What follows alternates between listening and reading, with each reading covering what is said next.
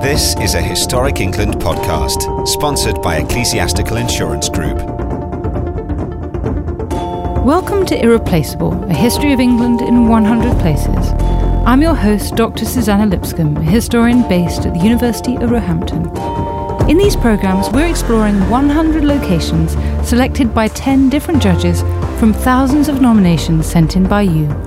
Each of these remarkable sites represents a pivotal or a pioneering development in the history of England, or has a special story to tell about our country. In this episode, we're continuing our journey through the power, protest and progress category as chosen from your nominations by David Olusoga. Today, we're looking particularly at the theme of progress. To explore these locations, I'm joined by Celia Richardson, the historian Norma Gregory and Billy Redding. Welcome to you all. Our 9th location in this category of power, protest and progress encapsulates in a way both power and progress. Just over 100 years ago, Ernest Rutherford first successfully split the atom, as we say, in the physics lab in the University of Manchester, and so nuclear physics was born. Now, we've already looked at the theme of science and discovery earlier in this series, but this site, as witness to both power and progress, fully deserves to be in this top 10. Manchester University's Rutherford Building was originally known as the Physical Laboratories. When built, they were among the largest and best equipped laboratories in the world. So what do we know about Ernest Rutherford, known as the father of nuclear physics? Oh, well, in early work he discovered the concept of radioactive half-life and proved that radioactivity involved the nuclear transmutation of one chemical element to another. And he performed his early work at McGill University in Canada. When he was awarded the Nobel Prize in Chemistry in 1908 for his investigations into the disintegration of the elements and the chemistry of radioactive substances, he was the first Canadian and Oceanian Nobel laureate, which is quite an achievement. And he led the Manchester laboratory from 1907 to 1919 before leaving to work in Cambridge. And when we started this campaign, we stood outside the Rutherford laboratory in Manchester, and we asked a lot of local people where was the atom split, and they mostly answered California, and some of them answered Cambridge, which I think is forgivable given that Rutherford did move on to Cambridge. But yeah, I mean, what an extraordinary thing to have happened. And I think we've said a few times, one of the important things about place in Britain is that an event in a place gives rise to further events in that place. And I think actually the northwest of England has been so important in industry, in the Industrial Revolution, in things that actually involve the STEM subjects, which was, you know, what's going on here. You've got a laboratory, you've got something going on, you've got a scientific process, and of course it was going to happen in the northwest of England, where the scientific processes that have, you know, caused all sorts of reactions around the world took place. What about this lab itself was important in witnessing this pivotal moment? So, I mean, Billy, we thought a bit about architecture and form. Do you think that the design of this lab was crucial to the work that was going on in it? It was remarkably well designed and well equipped. It was really carefully planned with a system of ventilation designed to exclude dust as far as possible from all the rooms, and especially from instrument cases. Many of the rooms were supplied with water, with gas and steam for experimental purposes, and with compressed air conveyed by a series of pipes, which were differently coloured to enable them to be easily distinguished. So it's all about design, facilitating results. In fact, recognising the importance of this, in 2006, the University of Manchester have renamed the building the Rutherford Building in honour of its famous former resident. Let's talk a bit more about Rutherford's works, because his works are, of course, the reason the lab is on the list. Let's think about this idea of splitting the atom, because we want to be clear that what we're talking about is not the process of nuclear fission that was discovered later in the 1930s. Rutherford wanted to know what was inside a single atom, and so became the first person to create an artificial nuclear reaction in the labs at the university. We shouldn't confuse what happened with the process of nuclear fission that was discovered later in the 1930s. Essentially, what we've got going on now is that Rutherford and his team became the first in history to initiate an artificial nuclear reaction. We now know that the hydrogen nucleus emitted was actually a subatomic particle, now called a proton. And so what they were doing was they were bombarding nitrogen with alpha particles from a radioactive source. And so Rutherford became the the first person to initiate a nuclear reaction. Essentially, this discovery created the modern field of nuclear physics in Manchester. And it has had extraordinary consequences and ramifications, hasn't it? Absolutely. And as you say, we mustn't confuse it with nuclear fission, but Rutherford himself was very, very well aware of the possible consequences of the sort of discovery that he was involved in. So in 1916, aware of the power of his own investigations, aware of the power that his investigations could unleash, he publicly stated that he hoped mankind wouldn't work out how to extract the energy from the nucleus until man was living at peace with his neighbour. And, well, we know what happened at the end of the Second World War. His experiments with nuclear reaction changed the world forever. It began the move towards nuclear power and the atomic bombs that devastated Hiroshima and Nagasaki in World War II. But it also allowed us to develop things like cancer-fighting radiotherapy. One of my close family members has had radioactive iodine treatment, incredibly successful, developed, I think, in the 1950s. It's quite an old treatment, and it's still, proving brilliant in the fight against cancer. So there are shades to this one, aren't there? As has one of mine, so we have much to thank Rutherford for. And I think it's extraordinary that something so important happened at this site. And as you were saying, Celia, people just don't know about it. I think once we start talking about nuclear physics, people start thinking really about other people and other places. And, now, of course, we have CERN in Switzerland. We've got, really big research laboratories in other countries. And possibly people don't think about a humble laboratory in Manchester where it all began. But it's still there. You can see it. It has a blue plaque on the wall with Ernest Rutherford's name on it. But yes, people don't know it's there, and they don't think of Manchester as the birthplace of nuclear physics.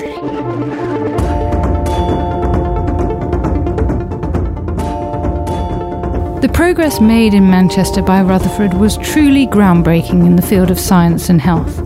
But our next and final location also marks a real breakthrough in progress, in this case towards equal rights and race relations in the UK. The Bristol bus boycott of 1963 is an event in British history of which many people may not be aware. It arose from the refusal of the Bristol Omnibus Company to employ non-white people in bus crews in Bristol. Here, as with many cities across the UK at the time, there was widespread racial discrimination against people of colour. Enough was enough for a group of young black people from the city led by Paul Stevenson, a first-generation West Indian. Inspired by Martin Luther King's civil rights movement in the United States, he led a peaceful boycott of the company's buses until the bus company backed down and overturned their colour bar. Bristol in the early 1960s had an estimated 3,000 residents of West Indian origin, some of whom had served in the British military during the Second World War, and some of whom had emigrated to Britain more recently. A large number of them lived in the area around City Road in St Paul's. We picked up the story of the boycott with historian Dr. Madge Dresser. Well, we're in St. Paul's area of Bristol, which was historically the place in the 1950s and 60s where immigrants, particularly people from the Jamaican and later the Asian communities, came. And we're right in front of a mural that's just been recently done by Michelle Curtis, a young black British artist, of Owen Henry. And Owen Henry was one of a number of people who organized the first black-led campaign against the colour bar in Britain. It was called the Bristol Bus Boycott, and it happened in 1963. There was a labour shortage after the Blitz in Britain. People came over here, they had been recruited, and when they came, they didn't get the warmest reception in the world, particularly after '58 and the Notting Hill riots. And they were looking for work, but they were very frustrated because they couldn't get work on the buses. There was open discrimination. I guess people forget that in 1963, it was perfectly legal to say, don't want you because you're black or you're Irish or what have you. A friend of Owen Henry's, Roy Hackett, who's a co-organizer of the bus boycott, his wife applied to be a bus conductress, and she was just refused. And they knew there was a shortage of labor. And what happened was the bus drivers, the white bus drivers, were very worried about foreign labor undercutting their skills, and they saw it as economic competition. But there was also a racialist element. They'd been raised in schools where you had Empire Day and looked upon black people as inferior. And so what happened was in the 50s, one of the bus depots, the bus drivers themselves in a local Transport and General Workers branch, voted to ban black bus drivers and conductors. Into Bristol in the early 60s, a young man of part West African, part English origin, Paul Stevenson, came. And he was very canny. He was a naturally good organizer. And he got Guy Bailey, another local guy who was 18. He was a Boys Brigade member. He was churchgoer, to apply for a job by phone, and they said, yes, come for an interview. And then he let known he was West Indian, and the interview was withdrawn. And so Paul had a case. So what happened was that Paul Stevenson and Owen Henry and others like Lloyd Hackett, they formed a ginger group called the West Indian Development Agency, and this was a direct action group. And so this new agency, they called a boycott. When the Evening Post and the Western Daily Press went to interview the bus company about it, they were just open about it. Of course we discriminate. We don't want colors. It was as open as that in those days. It just seems amazing now. People had to get to work. They had to earn their living. So a bus boycott was a big ask. But really it was a publicity, which Paul Stevenson was so brilliant at getting, that began to make waves, because everyone from Harold Wilson to Sir Leary Constantine, the famous diplomat and cricketer who lost his job by his political involvement in siding with the bus boycott people, they all got involved, and it splashed into the national press. By August, the company kind of relented and said that they would end the color bar. Now, whether they did or whether they kept a quiet quota is another question. But I guess the important thing was it began to change the culture within the country. Now, whether it directly led to the first race relations legislation in 65 and then in 68 is a moot point. I think it was a contributing factor. But it was really important as one of the earliest black-led campaigns in Britain. Norma, what was Britain like for black people in the 1950s and 60s? And how did we get to the state of having a colour bar instigated by the Bristol Omnibus Company? Well, it's well documented that the history of people of African descent, black people in Britain, starts thousands of years ago. I mean, David Olusoga's work into Black British history, books by Paul Gilroy, Trevor Phillips. There's a lot of literature and a lot of fantastic research that's been done, documenting the social history of blacks in Britain. But this one particular kind of episode really starts from the 20th century. June 22nd, 1948, we see Empire Windrush, which is basically a ship containing people from the West Indies, mainly Jamaicans, but there were Trinidadians, Barbadians on there. There were all sorts of people from all over the West Indies. They were invited to Britain to help rebuild the country following World War II.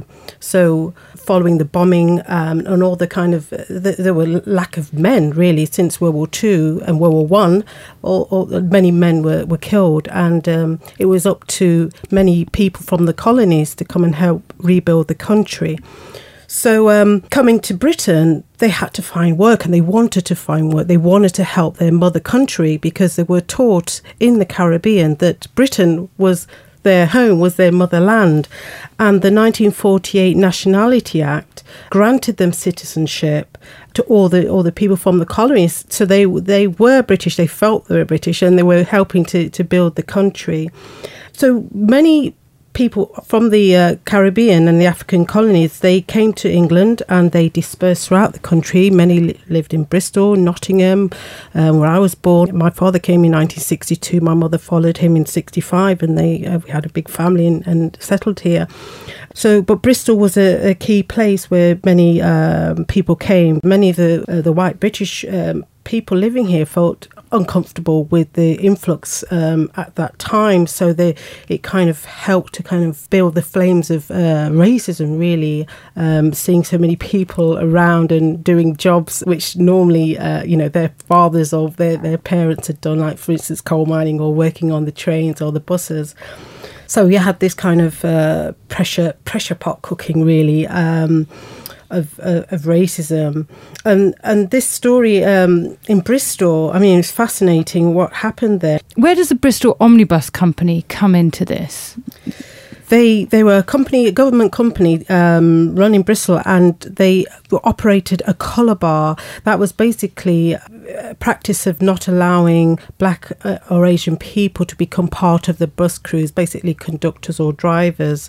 So they basically said no to any kind of people that were non-white to do these particular jobs. It is extraordinary, isn't it? There's a need for labour, and yet, of course, that racism is so entrenched that they're refusing positions. So what's the reaction? What happens?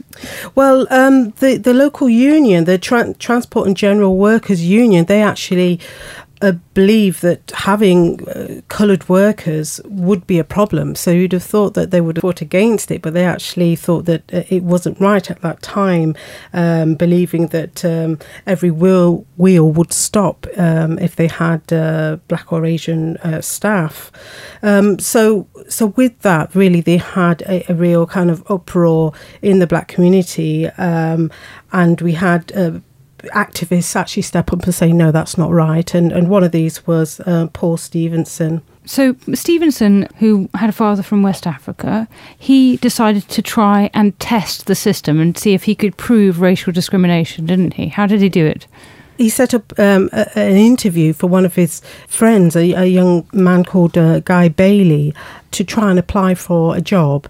And he was well qualified. He was a student and able person to do this job, and had an interview, and went to the interview and was told that he wouldn't be getting a job as the company didn't employ black people. So this really actually sparked off a big protest in the city. Students from the university supported the protest march that went on. Local MP Tony Benn, he declared that he would stay off the buses and use his bike instead. So it was actually a massive event that promoted change, actually, from that. And going on at the same time was demonstrations in America as well. Obviously, you got Martin Luther King standing up and protesting and against the bus systems in America, with the refusal of Rosa Parks not being allowed to sit on the buses as well. So in fact, we've got this sort of recreating a bus boycott in Bristol, just as you've seen a boycott in Alabama in the United States because of what had happened to Rosa Parks. And there is absolutely that sort of parallel, of course, with what's going on with Martin Luther King. So there's this boycott, there's a claim that none of the city's West Indians would use the buses, and many white people would support them. And was the boycott successful?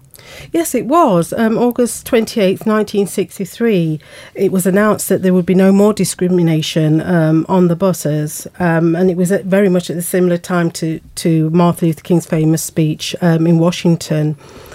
It really did change things, and it did promote equality. I mean, I believe we're still a long way off there, but it was a massive step forward. What happened as a result of the bus boycott in the long term? What changes have we seen since 1963 when this happened? Well, 2 years later, the UK Parliament passed a Race Relations Act, which made racial discrimination unlawful in public places. And this was followed by the Race Relations Act of 1968, which extended this from public places to housing and employment. And the enactment of this legislation has been cited by some as having been influenced by the Bristol bus boycott. And I think it's probably difficult to overestimate how much this has affected other forms of discrimination, how much it's helped all sorts of groups to advance their minority rights, basically. So hugely important, really, and does seem to have had a very profound and long-lasting effect. I mean, it's a crucial moment in having that in in legislation that you cannot discriminate in public and then later in private places, to say that that had to be said at some point and it had to be fought for. And Stevenson himself, what happened to him? Order of the British Empire. He was appointed as an officer of the Order of the British Empire in 2009, which is actually very recent when you think about it, for his part in organising the bus boycott, and Bailey and Hackett were also awarded OBEs. And he's still going strong. Yes, he is. He's 83 now, and he's a very well-respected and celebrated person in Bristol. He's a very famous name that everyone knows in Bristol and around the country as well. Paul, if you're listening, we salute you.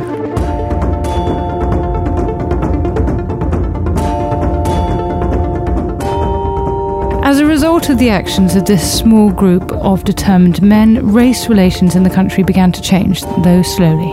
They ensured that progress was made, and they peacefully, determinedly campaigned for every person's right, no matter what their colour, to be treated equally and fairly. This campaign for equality across race, gender, sexuality and disability continues today, of course. So there you have it. What an end to this category of power, protest and progress, and indeed to this series. This was the final podcast in Irreplaceable, A History of England in 100 Places. Every episode is now available to download as a podcast. Thank you to my guests, Celia Richardson, Norma Gregory and Billy Redding, and of course our judge for this category, David Olusoga, for joining me on these last few podcasts. Keep on talking about important places on your doorstep using the hashtag 100Places, that's the number 100. I'm Susanna Lipscomb, and thank you for joining us throughout this series. If you want to stay in touch, you can sign up to Historic England's newsletter by visiting historicengland.org.uk/newsletter. This is a Historic England podcast, sponsored by Ecclesiastical Insurance Group. When it feels irreplaceable, trust Ecclesiastical.